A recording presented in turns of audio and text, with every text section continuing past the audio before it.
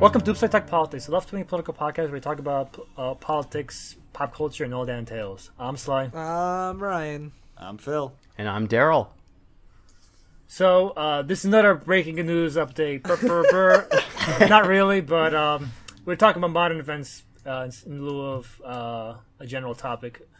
And this one, it's about the Trump-Russia shit going on. What, comrade? There is no Trump-Russia shit. Comrade Fake Radio, news. right, guys? That's us. Fake news, We're guys. Russia. Oh no, We are the comrades. Yeah, we've this is a twist all along. We've been the Russian agents all along. Yeah, we've been an alt-right, like, secret propaganda arm.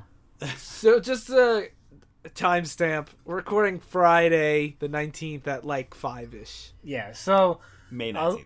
a lot of shit has gone down in the recent events. We could talk about other shit, but we figure talking about all the news circling around Trump's apparent upcoming demise is worth at least mentioning. So we're going to talk about Russia and all the things circling around right now, starting with the controversy in general. Can you tell us about it, Daryl? So the controversy in general is just, I think everyone knows that Trump's administration and former campaign has a lot of ties to Russia. Like, for instance, Jeff Sessions, the Attorney General, met twice with Russian Ambassador Sergei Kislyak. Rex Tillerson, Secretary of State, did business with Russian companies Rosneft and Gazprom when he was ExxonMobil CEO.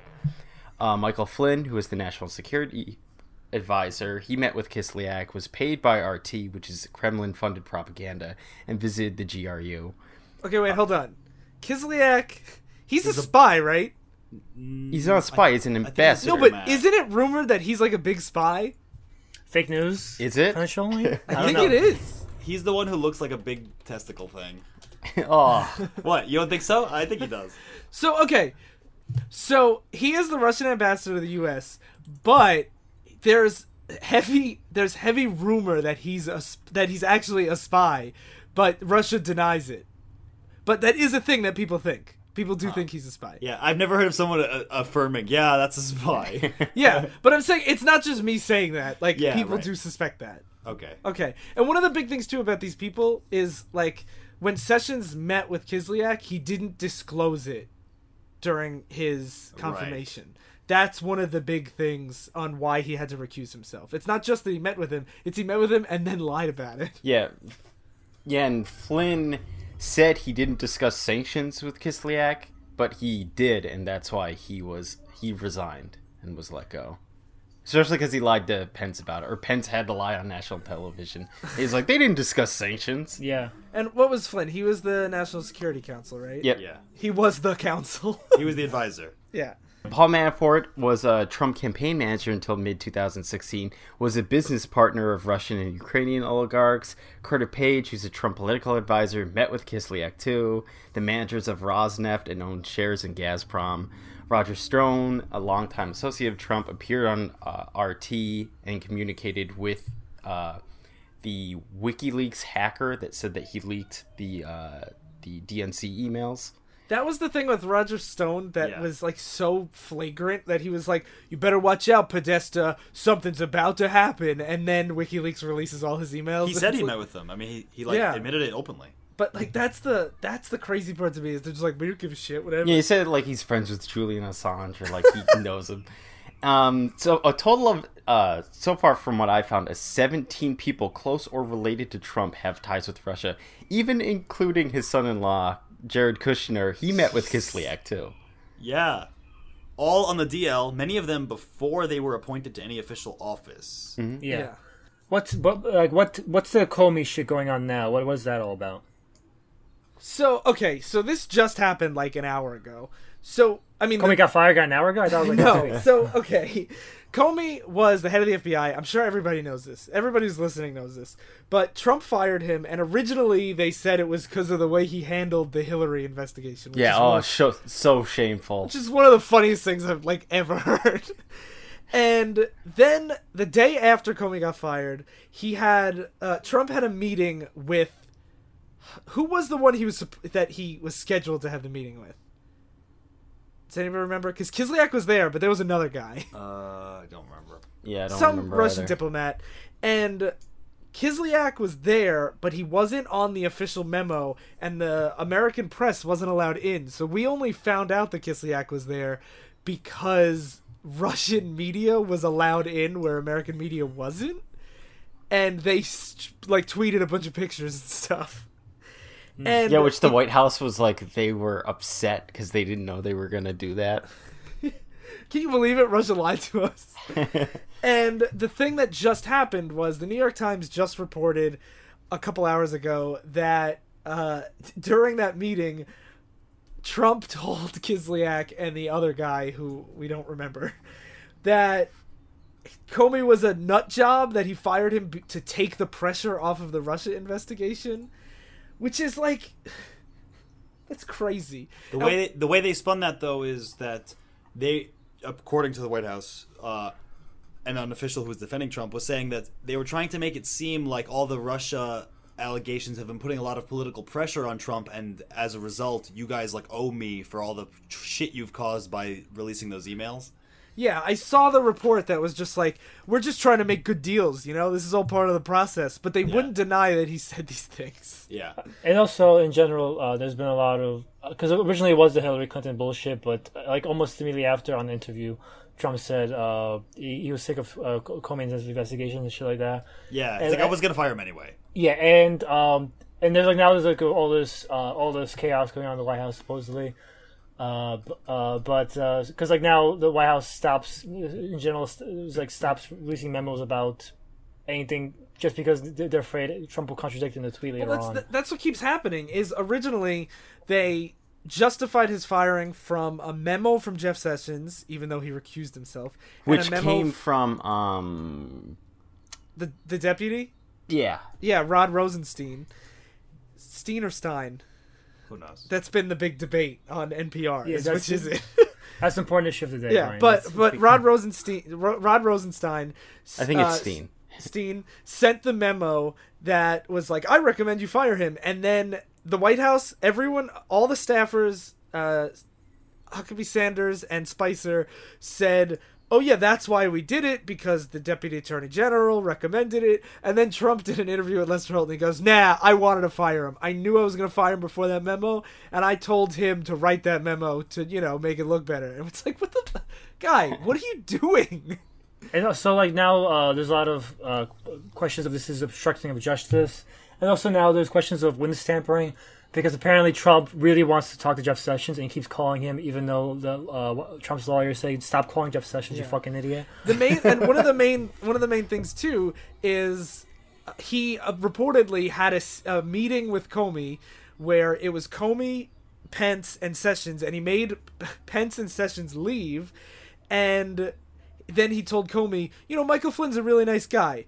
You should let this go. You should let this investigation go. Which, like, you can't do. Yeah. Oh, wait, hold on. One other thing that's just crazy. Kevin McCarthy, the whip of... So the second top Republican in the House. So he said there's only... Whip and chain. Yo, whip and chain.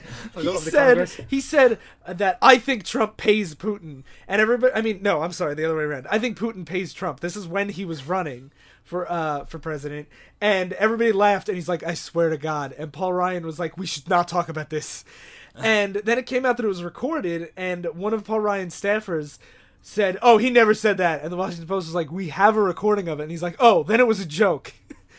Like, even though he said I'm serious in the recording. Yeah. So it's I just don't like think he said I swear to God, but it was after a bunch of laughter and before a bunch of laughter. Like I don't want to I don't want to stand up and defend Republicans, but I could see it being a joke, being like, because he said like Putin pays two people. There's this one senator who was voted like best friend of Putin one year or something, and Trump, and then laughed.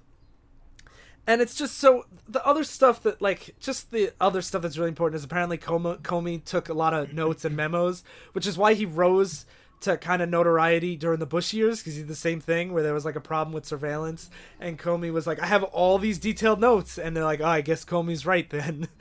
And so a lot of people, like basically everybody, is trying to get copies of these memos now to see exactly how much or if any obstruction of justice Trump had.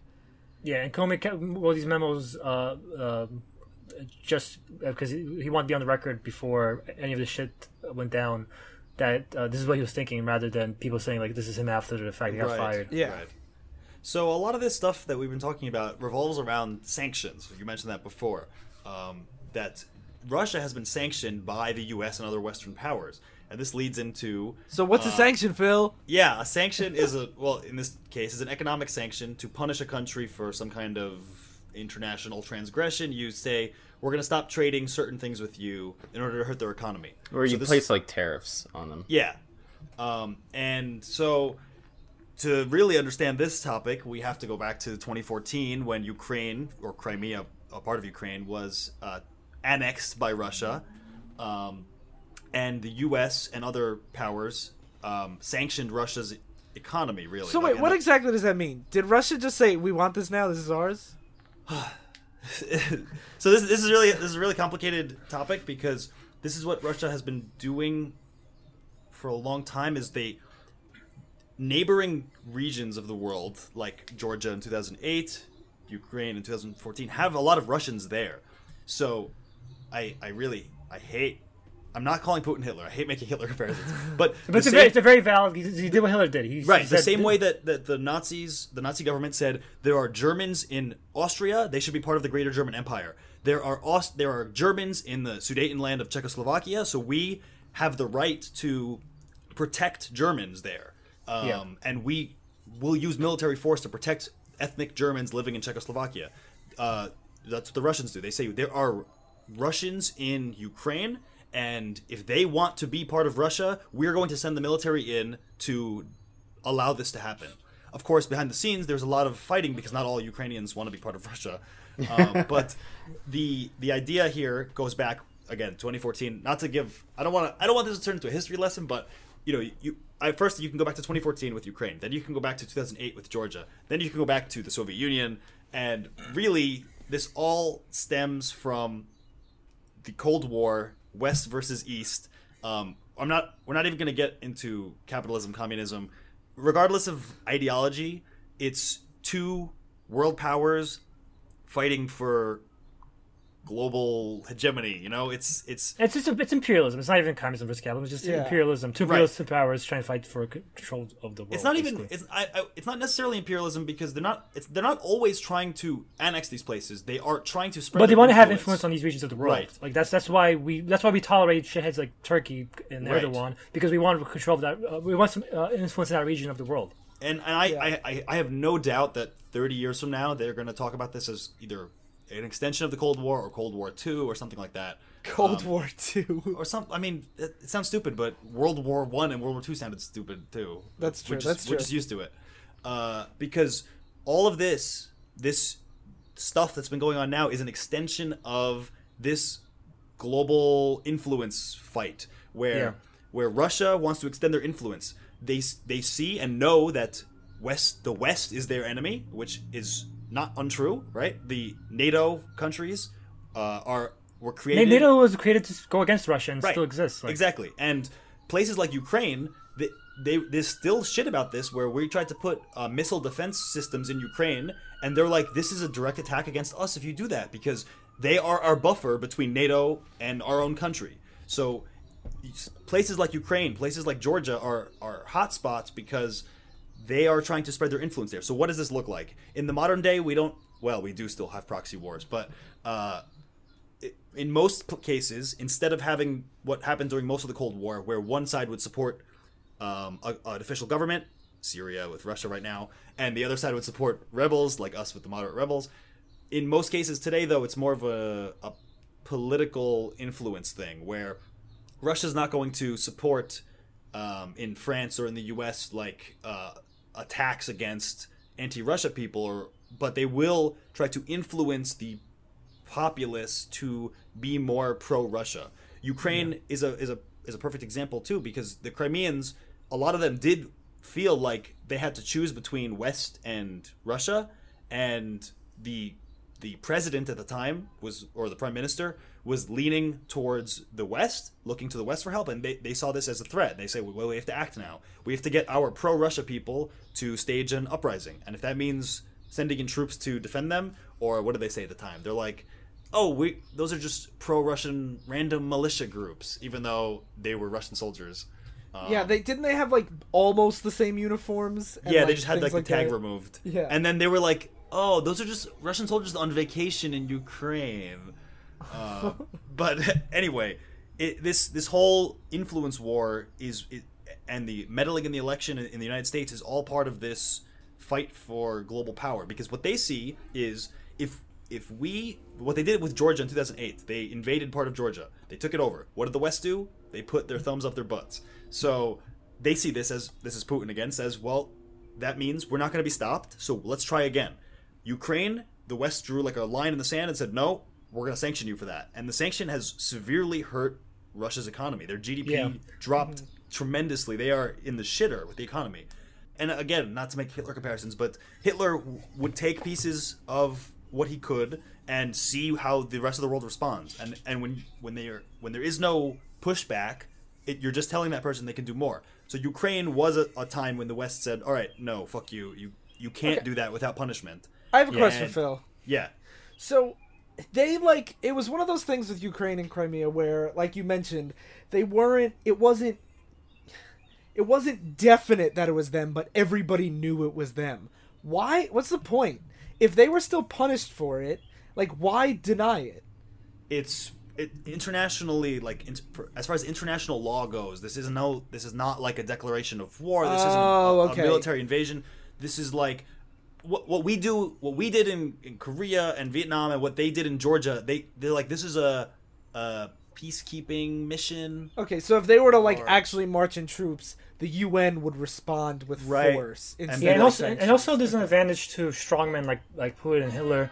Like, one thing they like to do is disrupt how the enemies are supposed to react. If it's like a straight up declaration of something versus just a bunch of smoke and mirror bullshit, I got you. it's easier to coalesce against an agreement against that force. Like right now, like doing like a lot of GOP are less willing to go against Russia because now they're like, oh, what are they actually doing? Like, oh yeah, Crimea's part Russian, whatever. As we know, like it's easier to fragment your opposition that way. Yeah, and I've heard people say that. Yeah, this proxy war though is actually.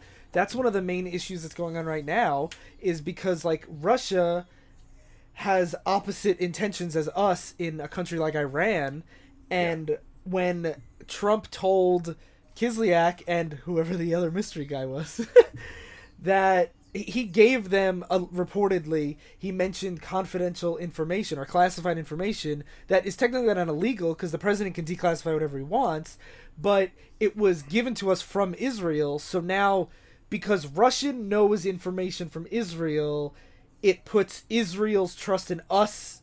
So, like, it's not like we're going to war, but Israel now isn't as comfortable with us as they were before because Russia's going to tell Iran. Like, it's the same kind of proxy stuff. Which is, like, something that no president who ever lived during the Cold War would ever have done. And, like, it's just another reason that Trump just... this is not his element. Like, This is such a complicated geopolitical situation that we could have a whole podcast about, like a whole show about, and I don't mean one episode, but a whole podcast series. You mean? Yes, exactly. And like the fact that he just doesn't. He's like, if everything can be condensed into bullet points, like, no, it can't actually. This is a really complicated political game across the whole world for decades. Well, this is the same guy who said, who knew China would be so complicated? Like, one China policy and shit like that. And he was just bragging about, like, look at this great intel I have. Because he doesn't realize that, like, there's 6 layers deep that this goes. Right. And it's just a really complicated situation. And, yeah, it's not like that the U.S. I'm not trying to say, like, Russia bad, U.S. good, because... that's not true. That's not fully true at all. Yeah, it's... The U.S. also... meddles with elections throughout the whole Cold War in order to, again, spread our influence as opposed to Russian influence. So, we talked about that a lot in the Reagan episode. Right. So it's not like, I'm not trying to say, it's good versus evil. I mean, I'm saying, though, that we are on one side and our security is being compromised by an asshole. And at the center of this whole Cold War I, Cold War II potential stuff is Vladimir Putin. He's not just on the scene as of a few years ago. He's been around, right, Ryan? Yes, he has. So he's actually been around since the Cold War. He joined the KGB in the 70s, and the KGB is like Russian James Bonds, right? They're the CIA for them. Yeah. Like, Yeah. And basically, he was like a figure that throughout the 70s and 80s and 90s was like an advisor to head people and like part of like lots of different, international affairs committees. And he was on the Foreign Relations Committee. And the thing that I always forget is like Russia hasn't had presidents for a long time, like for that long. He was the second president. Yeah. So like so basically And he was coming off the presidency of a drunk asshole who people hated. So anything that showed strong leadership was extremely well received. Boris Yeltsin was known to just be drunk in the office all the time and be like, I don't know what I'm doing. Yeah, so during the 90s, Putin became the head of the presidential administration and control department of the presidency under Boris Yeltsin. And then he became the chief of the Federal Security Service. So he was like their head law enforcement guy. And then when Boris Yeltsin made him the prime minister in 1999. And then just a couple months later, Yeltsin resigned and Putin is elected president. And one of the things that throughout Putin's elections is there's always a lot of smoke that's like, hey, you're definitely rigging these elections. But, we don't have any evidence, so what are you going to do? But he became the president from 2000 to 2004. Then he re-ran, and during this time, he actually signed a treaty with George W. Bush to limit their nuclear warheads. So he did start to like ease up on the arms race between us and America. We are America, Ryan. Sorry. We are the comrades. No, you know what I mean. I assume this was when George Bush was like, he looked into Putin's heart and realized he was a good man or something like that. Yeah. And called him Pooty Poo, I think. Yeah. Pooty pooty. And the thing that I find so interesting is during this... So in 2004, he's reelected in a landslide. And during his second term, he actually did start to open up Russia a lot more to the Western world. So, like, he was the first Russian leader to visit Israel. He met with Tony Blair and announced increased cooperation. He was the first Russian leader to visit Sub-Saharan Africa. And in 2007, he was named Time Person of the Year. Well, that usually doesn't mean much. Yeah, it doesn't mean anything. Hitler was too. Yeah, but I didn't know any of this stuff. Like, I thought he was always like the Putin that we recognized. But that came... The Pooty Poo we all recognize. Right? Yeah, but that came more later on. So in 2008, Dmitry Medvedev was elected president. And 2 hours after he was sworn in, he made Putin the prime minister. What? Sly, come back! Fuck you all! Sly drove off in his car. It is really hot, so my window's open, so you're going to hear the sounds of New York City as ambient noise. Yeah. Now everyone knows where he lives. The KGB's coming for you, Sly. Well, I got, the KGB on my side because I'm Comrade Radio. Yeah. So, in 2008, Putin becomes prime minister. And do you guys know the difference between prime minister and president in Russia? I actually didn't. That's what I was curious, because I knew he was one first and now he's the other, but what's the difference? I don't know. I don't know either. So there's a difference. So it's just like There is one, but a lot of countries do it differently. Like, I know prime minister gets appointed, but president gets elected, right? Maybe that's the difference. Okay, so the president is the central role, Right. and they run the executive branch, and they can fire the prime minister any way they want, but it doesn't seem to be I don't think the president, like, one of the things that's happened throughout history, or throughout, modern Russian history, is Putin has increasingly taken on more power. So even though he was just the prime minister at the time, he was still doing a lot of stuff. He was still like the face of the country. Right. Yeah, I didn't even know about anyone else besides Putin. Yeah, so basically in 2008, like I said, Medvedev becomes president, Putin is the prime minister. Now, So now 3 years later, Medvedev calls to unite Russia to everyone endorse Putin for president in 2012. So he isn't president. He lets somebody else be president who gives him a huge job and then endorses Putin to become the president again.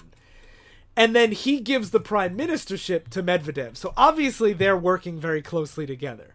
This incestuous party relationship reminds me a lot of the Soviet Union too, where it's like a few Communist Party members just jerking each other off and pushing each other out for power, and like a few of them helping each other. Yeah. So Putin is president, and then Medvedev is president, and then Putin is prime minister, and then they switch. And Putin wins the presidential election with just under 65% of the vote, and there's widespread complaints of voter fraud, but who's gonna enforce this? And he is pretty popular in Russia. Yeah. Like any strong man, because the difference between him and Trump is like people like a strong man, but Putin's actually effective at leadering compared to Trump. So like he doesn't have the downside of Trump in that regard. Yeah. So then during his third term, starting in 2012, that's when he starts to get much more of the Putin that we recognize.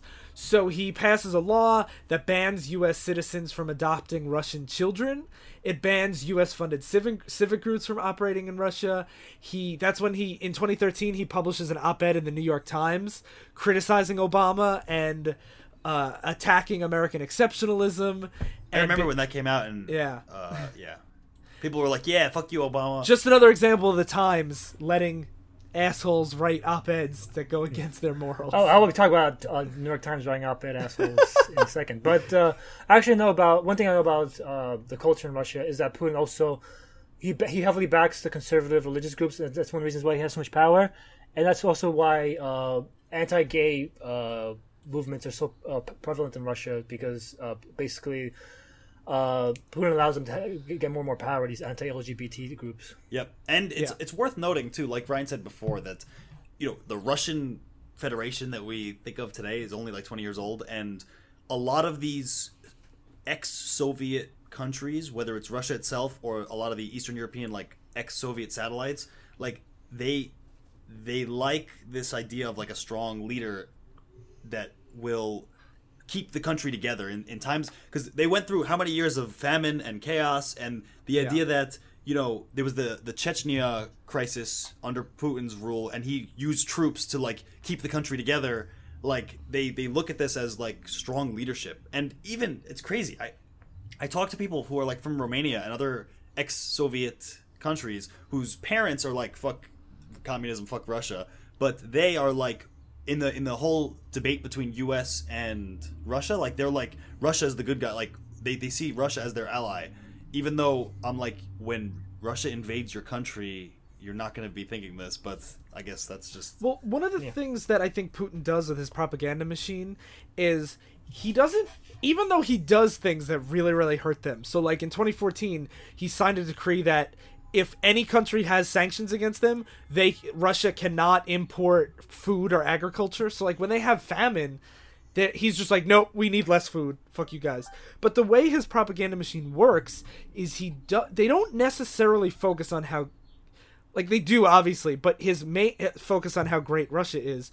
But his main idea isn't Russia's so great. It's America's so much worse. Right. Yes. Yeah. And which has always been also a Soviet thing. Like, oh, you think we're so bad with our starving people? Well, you look what you do to black people. Like that was always. Yeah. That's also something that Hitler, the Nazis actually did too. They will point out shit like the KKK and the American. Like, look what the Americans, their filth, what they have. And a lot of Russians are like, when there's famine and stuff, they're like, it's the fucking West starving us. It's the West doing this to us. It's the West hurting our economy. It's America killing our jobs, etc., etc. And that's why, like, a lot of people were like, well, why would Putin want Trump to be president? Why would he push him? And it's because he represents such a destability, obviously. Like, just turn on the news. Yeah. And, like, it's I think that's what a lot of people don't understand about this whole Trump-Russia thing, is it's not that Putin wants to be friends with Trump. It's he wants America to be shitty. Also, he wants. It's a very easy way to fragment America. Yeah, exactly. Everyone knew beforehand that Trump would be a divisive figure. Like he came in with the lowest approval rating. of any incoming president ever. He he's not a establishment. He's not a person that fits easily with the GOP as it exists. And he obviously doesn't know how to run. Hey, how about he said before when he was running for office, hey, fuck NATO. The one group formed to fight Russia, and he's like, "Do we really care that much about NATO?" And Putin, that's fucking music to his ears. Like, oh my god, yeah, fuck NATO. He's still threatening to leave NATO. Yeah, it's because the only way that Actually, the US since he is doing this European tour this week, by the time this episode comes out, we might have left NATO. no, I don't think we would. But like, you don't think a lot of things would happen. That's true. But the whole reason the U.S. One of the main reasons the U.S. Was more successful in the Soviet Union was we have a strong, tight-knit alliance with countries like France and Britain and Canada, and we use this force called NATO to force communism out of these countries and contain it. And the idea that we would just shatter this union, that Britain leaves the Eurozone, that France almost elected a Trump-like figure who would leave the EU, like the idea of all this strong Western coalition breaking is like that makes Russia a world power if they can succeed with that. I know there's also some stories about supposedly there were email leaks against French Macron too, right? There were, Yeah. Yeah, the day before the election or the day of. It might not even be like I don't know how much of it's confirmed the hacking accusations against Russia, but even if all if they are true, even if Putin just wanted to disrupt and weaken the neoliberal leaders, He's doing a good job. But even if he wanted to just do that, he probably didn't anticipate all these crazy radicals like Trump rising above it. He probably But this works for what he wants so well. Yeah. And when I say good job, I don't mean he's doing a A+. morally good thing. I mean he's successful at We it. at Comrade Radio prove you, Putin. So on top of this, we should also clarify how shady Putin is in general, because he was a former KGB agent. So a lot of this isn't confirmed. We don't know. This is one of those things. Like you'll never know all the stuff until the Putin regime collapses or whatever, and we open the books like we did with Soviet Russia. But the one example is Alexander Litvinenko. I can't say Russian. Litvinenko. He was a Russian former member of the Russian Federal Security Services. He went to seek political asylum in the United Kingdom, and basically started suffering from radiation poisoning, like severe radiation, polonium poisoning, not like just random, like polonium.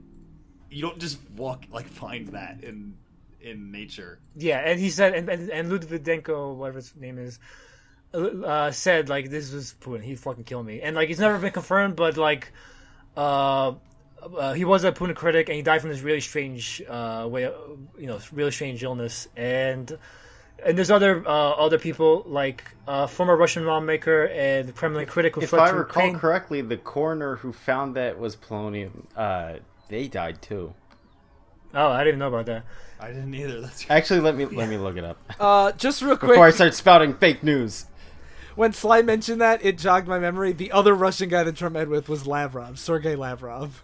Okay. yeah. And so there was another, while I was looking that up, there was another guy, a former Russian lawmaker and Kremlin critic. He fled to Ukraine in last year, and he was shot outside his hotel in broad daylight, and people accused that of being linked to Putin as well. And like, so there's all these people saying like Putin's KGB, and like being KGB, just like a former CIA agent, they were a shady piece of shit. They had to be. Hey, you remember that time? You remember that time that somebody was interviewing Trump, and he was like, "Well, you really think Putin's a good guy? Like he kills journalists and stuff." And Trump's like, "So does America. Whatever." Which is true, but like it's one of those things like Putin relies on that, the fact that there's a lot of critics of our shit, but just because we're shitty doesn't mean Russia's any better. Yeah. Right, and I will always, even though I'm willing to sit on this podcast every 2 weeks and shit on America, I will always defend that it is less shitty than Russia has been for a long time. Yeah, me too. Even though I was saying like I'm a communist or whatever. I'm not saying that as defense of the Soviet Union or any existing communist regimes. I'm more of like it is an economic policy that could theoretically work, not the things that call themselves communists in history. So that no one misconstrue me as a fucking Soviet Union apologist or whatever. But I mean, that's a whole other Yeah. episode. yeah. But also, just because I don't like America doesn't mean I support fucking asshole like Putin, who's a fucking anti-LGBT, who kills journalists. Like That's the thing, is like we do shady shit, and we have throughout our history, but it's like whenever you compare, it's like, yeah, we censor free speech sometimes. We don't shoot journalists. I was teaching about Tiananmen Square today, and I had Chinese students that were like, yeah, well, Americans, America, didn't you see the police beating people at some protest recently? And I'm like 2,000 students being shot by the army, and then any trace of it being censored from the internet is very different than police brutality. We could still fight to be better, but we're like... Right. Yeah. Just as an aside, it was the radiation expert that discovered the poison that killed Litvinenko. He committed suicide by stabbing himself repeatedly with 2 knives in his kitchen. That doesn't seem... What? Okay, we laugh about this stuff, but it's such a scary thing because it happens a lot, actually. Like I don't remember how many years ago it was now, maybe 4. There was that British MI6 agent who committed suicide by killing himself in his apartment, going into a bag, sealing it from the outside, and removing his door. Yeah. It's like... Shit like this happens, like... shit like this happens. Yeah, look at all the people Hillary killed, right, guys? Oh, Well, yeah, actually, exactly. that's actually... So, I like... We're talking about all this Russia stuff because this is like breaking news for us, right? This is the conspiracy of our lifetime we're thinking about. But if you go on right-wing sites right now, like... When I go between our Facebook group and the Donald, I legitimately feel like I'm living in 2 separate realities because they are like, the conspiracy has been proven. Seth Rich was proven to be killed by Hillary Clinton, and they're like they're about to go to jail. Like the same way we're like Trump's going to be impeached. They're like Hillary and Obama. I need to just clarify, just very briefly. This is why so many people in this country don't think the Russia stuff is a big deal, because when these stories were breaking the last week, all Fox News was reporting on was a DNC staffer that allegedly the FBI took his laptop and they discovered all these WikiLeaks things that he was found dead. But it is a suspicious death because he was just shot randomly outside in DC, and after. But they were reporting that like his family hired PIs, and his family spoke out and said, "No, we didn't. This isn't real. He's like, please let our son rest. Hillary didn't kill him." Or unless the family is being threatened by the DNC. Because they killed the son. Why wouldn't they kill the family? Tangential breaking news. Roger Ailes died this week as well. The founder of Fox News. And, the traditional idea is you have to speak well of the dead because they're dead. But fuck him. And one of the reasons why fuck him is because this is part of his plan to basically... the right wing, the Michelle Bachmans and the Sean Hannitys, they'll talk about the fucking real America, like... The other half is living in the Matrix. So when Phil talks about we live in 2 different countries, we are, and it's thanks to people like Roger Ailes. Sean Hannity was going on and on about Seth Rich, and it's like, do you believe that this guy died, all these things? And like, just the whole week was all about this guy, and then people said bad things about Roger Ailes because he was like the worst, and he was like, you can't speak ill of the dead, especially if you're going to use it for political gain. And I'm like, you can see these like sandwiched between Seth Rich tweets, like, fuck. No, but Seth Rich was an American hero now. And so is Roger Ailes, according to. I mean, like the Seth Rich stuff. Like, I went pretty deep reading this stuff. Like, I was so entranced with this because, like, as I'm reading about you guys posting every day about new Russia stuff, I see them being like, "We're almost there. Hillary and Obama are about to go to jail," and like they are convinced that. Are you implying that we're just as delusional? Well, so this is a perfect segue into my topic because in some cases we are just as delusional. And I've lost my perspective. I don't know what's real anymore. Yeah, you went too deep. This was my fear when you started visiting it, is that you go too deep. I don't know what's true or not. So my perspective on the whole Russia thing is, it's ironic that I was the one who suggested we should talk about it, but it's mostly because it's something that's really prevalent, and and everyone's one person on their Facebook group, which is the max we've ever had for requests, is asking that we cover it. So I thought we should cover it, but in reality, I'm not sure this is as big as some people are imagining it. Like, some people are imagining, like, they hacked actual fucking voting machines and shit like that. Oh, yeah, that's... I have heard that. I have heard that. Yeah. So when people say they hacked the election, what does that mean?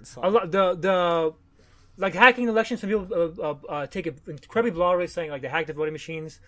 the general idea is very vague, and this is like the idea in general is that they hacked it by hacking the emails and leaking them, and that influenced our election, which is annoying, but it's not as far as some people are implying it. Like Trump was working with the Russians and all that shit, which is what I'm going to discuss. An article by Vox, a really good article that came out just the other day. Democrats are falling for the fake news about Russia, written by Zach Beauchamp. A Russia shill. Yeah, Russia shill. Putin himself is writing this. Yeah, so and it brings up a bunch of headlines. Donald Trump is about to resign as a result of the Russia scandal. Bernie Sanders and Sean Hannity are Russian agents. It's like that. And Beauchamp calls this the Russia spear, the fake news bubble for liberals. And one thing about the fake news, like liberals mock it, fake news. One reason why fake news didn't catch on with the right wing was because the left wing was because the fake news people didn't discriminate what they would write about. Basically, they noticed that the left wingers were less susceptible to the shit they made up than right wingers. So it became a self-fulfilling cycle, whatever you want to call it, where the more right wingers bought into the fake news, the more fake news started catering to right wingers. But now they got an avenue for left wingers, which is through Russia, because there's so much conspiracy going on about Russia. Now fake news is spreading on the liberal side thanks to this Russia stuff. And the article talks about Louise Mensch, who was a former right wing. Oh yeah, well Louise Mensch is. Yeah, she was a former right wing British parliamentarian, and she has 283,000 followers on Twitter. And she's a fucking insane person. She's claimed Edward Snowden was part of a years in the making Russian plot to discredit Hillary Clinton. Senator Orrin Hatch of Utah will be president soon, because everyone in the White House and in the House of Representatives, Paul Ryan, they're so in on this Russia thing that they'll all get arrested, and Senator Orrin Hatch will be the survivor, and we'll have President Orrin Hatch. And he said Anthony Weiner wasn't sexting a 15-year-old girl, but a Russian hacker, and he was taken down as part of this Russian hacking thing. And the protests against police brutality in Ferguson were secretly a Russian plot. Okay. Yeah. That was the best. To quote the guys from Pod Save America about Louise Mensch is, when you spend all day spewing like dozens of ridiculous conspiracy theories, every once in a while one will come true. None of those, obviously. Yeah. But then people use it as like, look, she knows. Yeah, there's a lot of Twitter accounts that they make a lot of crazy predictions, and they save them, and then when they come true, they like publish them. Alex Jones. Nowadays. Exactly. Yeah. And so she's not just her. There's a former NSA spook, John Schindler, who's another big person.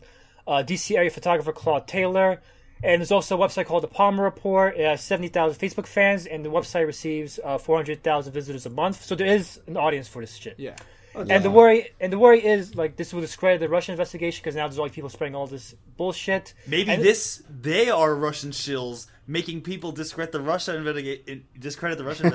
You see, because oh my God, it's 50-dimensional chance. guys again. The problem though with that is when the actual news is also it's so hard to tell the difference sometimes. Yeah, because like there was an article that was by Reuters, but also confirmed by MSNBC, Time, The Hill, and they all like that the Trump campaign had at least 18 undisclosed contacts with Russia, and this was from yesterday.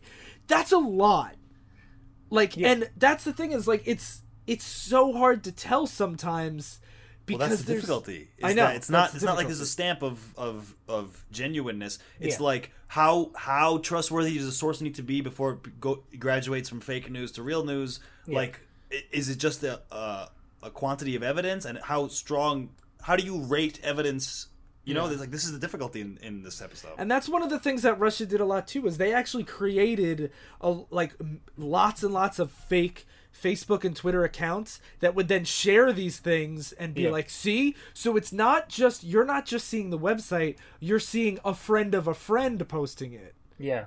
And so, like Ryan said, like there's all the, it's like, where does the line get drawn? And that's where the article talks with a bunch of professors about this issue. And it says, like, the fact that there is a legitimate suspicion of conspiracy, like there is an investigation going on by the FBI and shit like that, now people are so desperate to fill in the blanks that they basically open the ground for this. And the article condemns a lot of mainstream publications for giving credence to these conspiracy theories. Like New York Times, they published a Mensch article, and former DNC chair Don Brazil thanked Mensch for the article and said she made good journalism. So you have a stamp approval from the former DNC chair and from the New York Times. Jeez. And then you have the former DNC communications chaplain, Adrian Watson, retweeted Mensch claims that the Russians were blackmailing Jason Chaffetz. Senator Ed Markey, a Democrat from Massachusetts, was forced to apologize for starting a false claim that a New York grand jury was investigating Trump and Russia. His sources were mentioned in the Palmer report. And it goes on and on. Keith Olbermann made a popular video for GQ based on Taylor's accusations about that arrests are going to happen imminently. Like he knows that, like Claude Taylor says, like the grand juries are already being formed, the impeachment process has already begun. Like it's not mainstream yet, but I know because my sources are telling me this. And there's also like other, there's all these other fucking conspiracy theories everywhere, not just related to these guys that off the top of my head that I could think of. In November, the Washington Post in November 2016, the Washington Post published a story that relied heavily on the report by a site called Properna, which is an anonymous website that said, "Oh, we determined what is Russian propaganda influencing American media and what isn't." And this is based on Wikipedia. Andrew Cockburn, Washington editor for Harper's, was sharply Cockburn. Cockburn, yes. Okay. But on top of his funny name, I found this comment really funny. He called the article by the Washington Post a sorry piece of trash. And that same site, Proper Now, that was said, we're going to go to our site to see which is propaganda or not, and which was backed up by the Washington Post. That site later claimed that Bernie Sanders was a Kremlin agent. So, it's very widespread that people. But isn't this exactly what Russia wanted to happen? Yeah, but that's why I bring this up. The ultimate point for why I bring this up is people are so, like, even on our forums, like people are so anxious to hear more about this Russia stuff, when in reality, like even if it unfolds, it's not going to solve much in terms of like shit going on in our government. First of all, because Pence is not going to be that much better than Trump in a lot of ways. But I've heard that Pence is going to go down too if Trump goes down. Pence is super involved in this campaign too. He was head of the transition. And when you have things like Flynn, Obama told Trump Flynn was under investigation, and it's been reported that they knew that Flynn was under federal investigation when he was given the job and the security clearance. Yeah, so we're getting President Paul Ryan. Get it straight. Perfect. Yeah, Paul Ryan's even. I'd rather have fucking Trump or Pence over Ryan. I don't want to, But either way, my point is, people should stop fucking speculating so much, and even the media especially, fucking backing up these fucking garbage sources just in the desperate search for more information. It can be difficult though, because I feel like it's not the same level, and there's the evidence for each of these is not the same at all. But emotionally, it's the same as during the Benghazi incident with Hillary that we're experiencing right now, where we want something so terrible to be true to get rid of Trump. That was nothing. Yeah, Benghazi was bullshit though. Benghazi, like it's what. There's different amounts of evidence. This has a lot of real evidence. Yeah. I'll be honest. Since the beginning, I've been like, he's not getting impeached. None of this is going to go anywhere. Yeah, okay. That's the thing is, I don't want to piss on this parade, but unless we win the House, he is not getting impeached. No, I think he can unless he committed some serious crimes, which I don't think he actually did. Yeah, that's the thing. They have to find the money that he paid Russia to hack into the DNC emails, or there's one like he lifts sanctions tomorrow, or they have to find proof of collusion, or that he's in some way indebted to like Russian private interests who can then leverage that, or there's all the obstruction of justice stuff with the FBI. They're never. We need the House for that. No, that's the thing is, all the people that are like, oh, he's gonna get impeached. It's at the bare minimum, it'll be if we win the House, and also you still need 67 senators to vote on it. Again, it's worth noting. Difficult. Like we've said before, no president's been impeached for actual crimes. They're impeached because they're not liked. It's always political. But we've never had a president like Trump. That's true. But the question is, like, my opinion is that the cover-up is worse than the crime. I think he probably owes money to Russia and he had some shady dealings, but in the end, like, they're probably not that much worse than the dealings any politician has with multinational companies for political favors anyway. But those are all. But you mentioned he, came in with the lowest approval rating of all time. Yeah, It does matter too if it's Political a sovereign, pressure does matter. Yeah. If you owe money to a sovereign nation versus a multinational company, yeah, it sucks that they're going to suck corporate dick, but they're not exposing us. They're not exposing us to a foreign country's influence. And also, here's the big thing I think that it really comes down to if we're going to talk impeachment.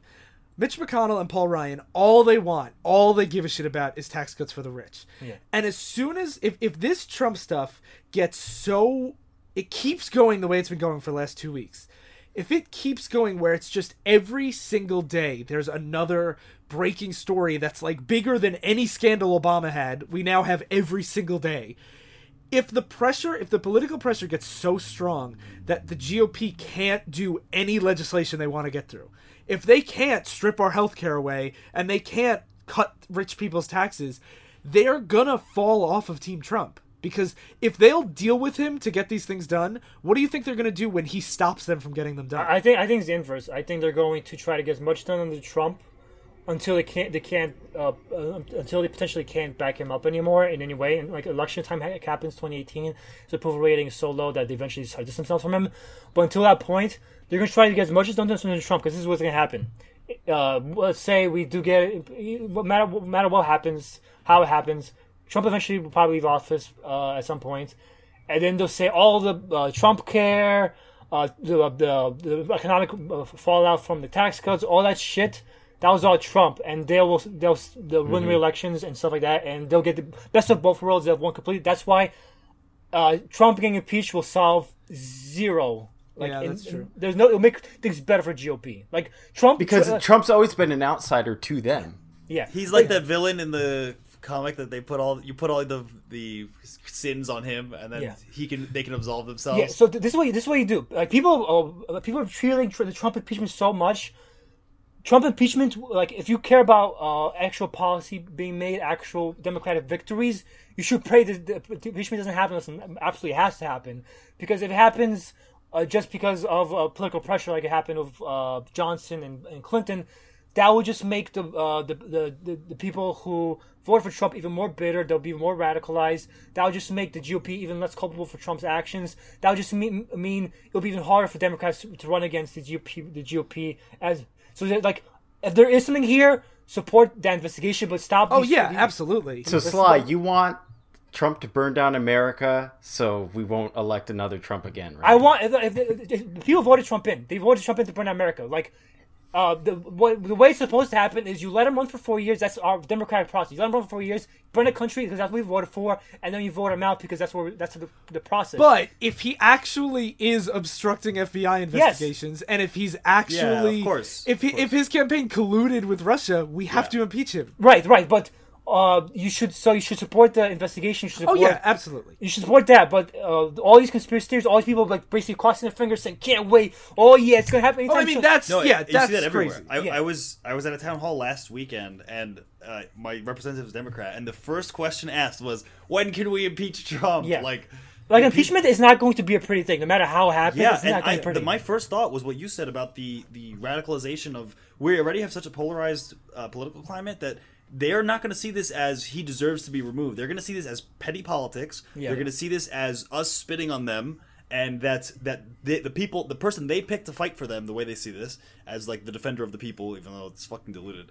That we took him down, and like the establishment couldn't handle him, and that they have to get someone who's even more like him.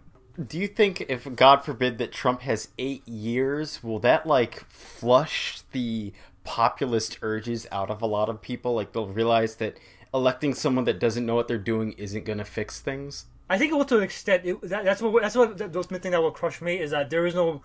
I don't think there is any left victories like populist left victories for a while, because the neoliberals will probably think like we can just coast on Trump's shittiness some more. but I do think it's possible that will happen, but like I said, and I don't want to seem like I'm bad-mouthing our viewers or anything like that.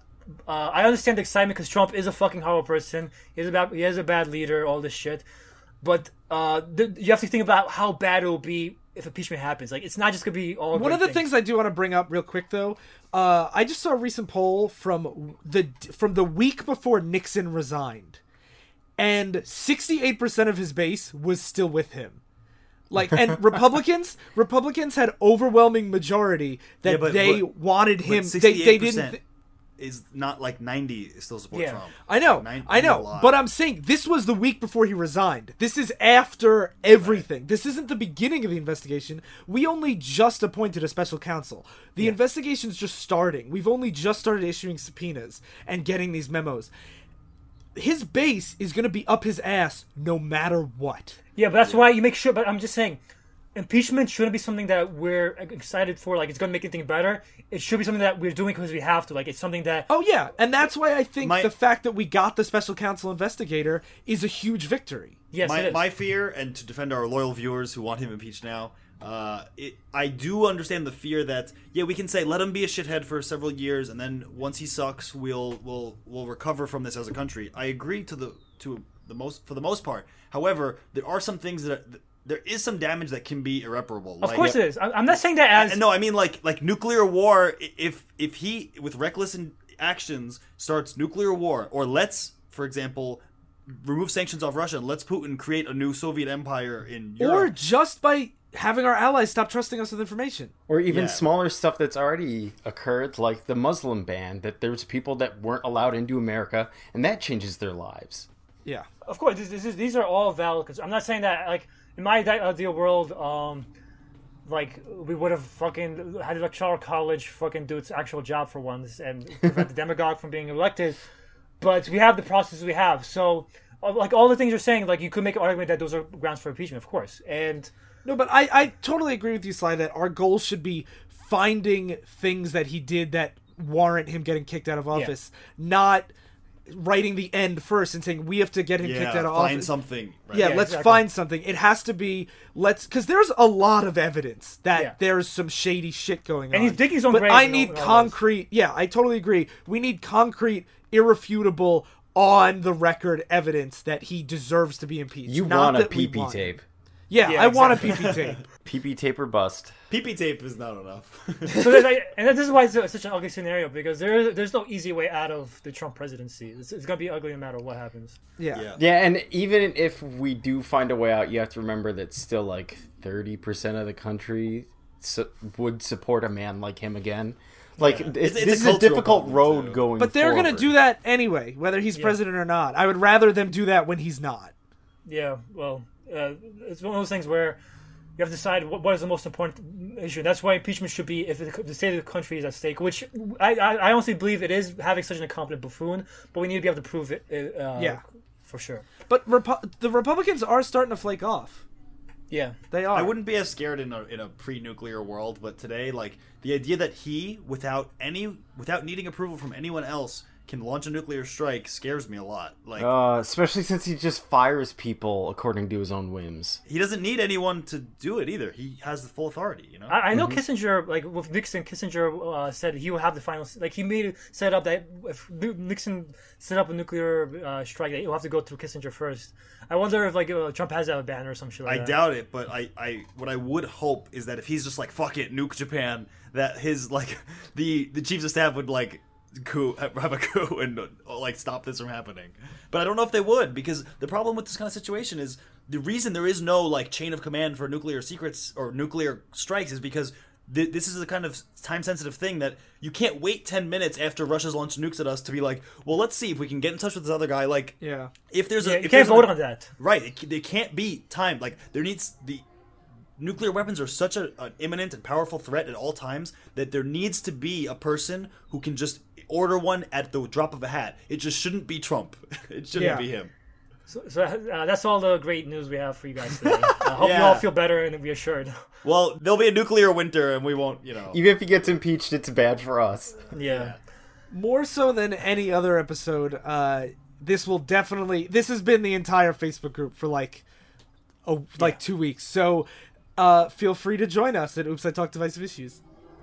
Yep. If you want to see more of this shit, Slides driving away. No, but there's been a lot of people other than just us contributing, and there's just so much. There's so much to sift through. Yeah.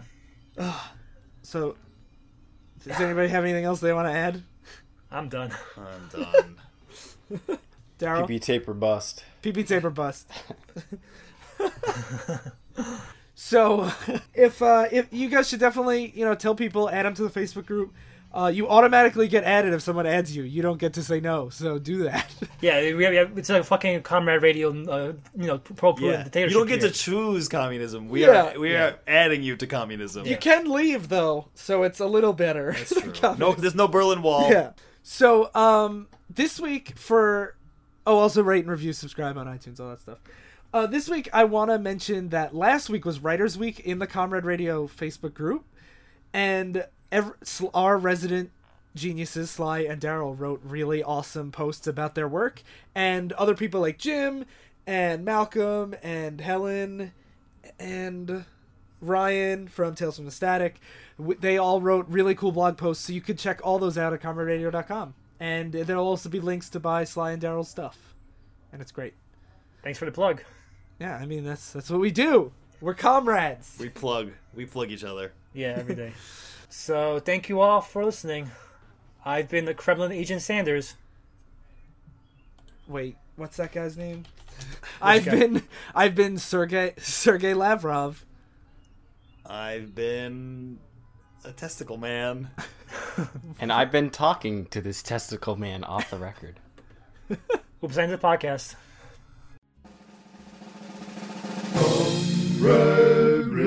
ComradeRadio.com, independent podcasting network.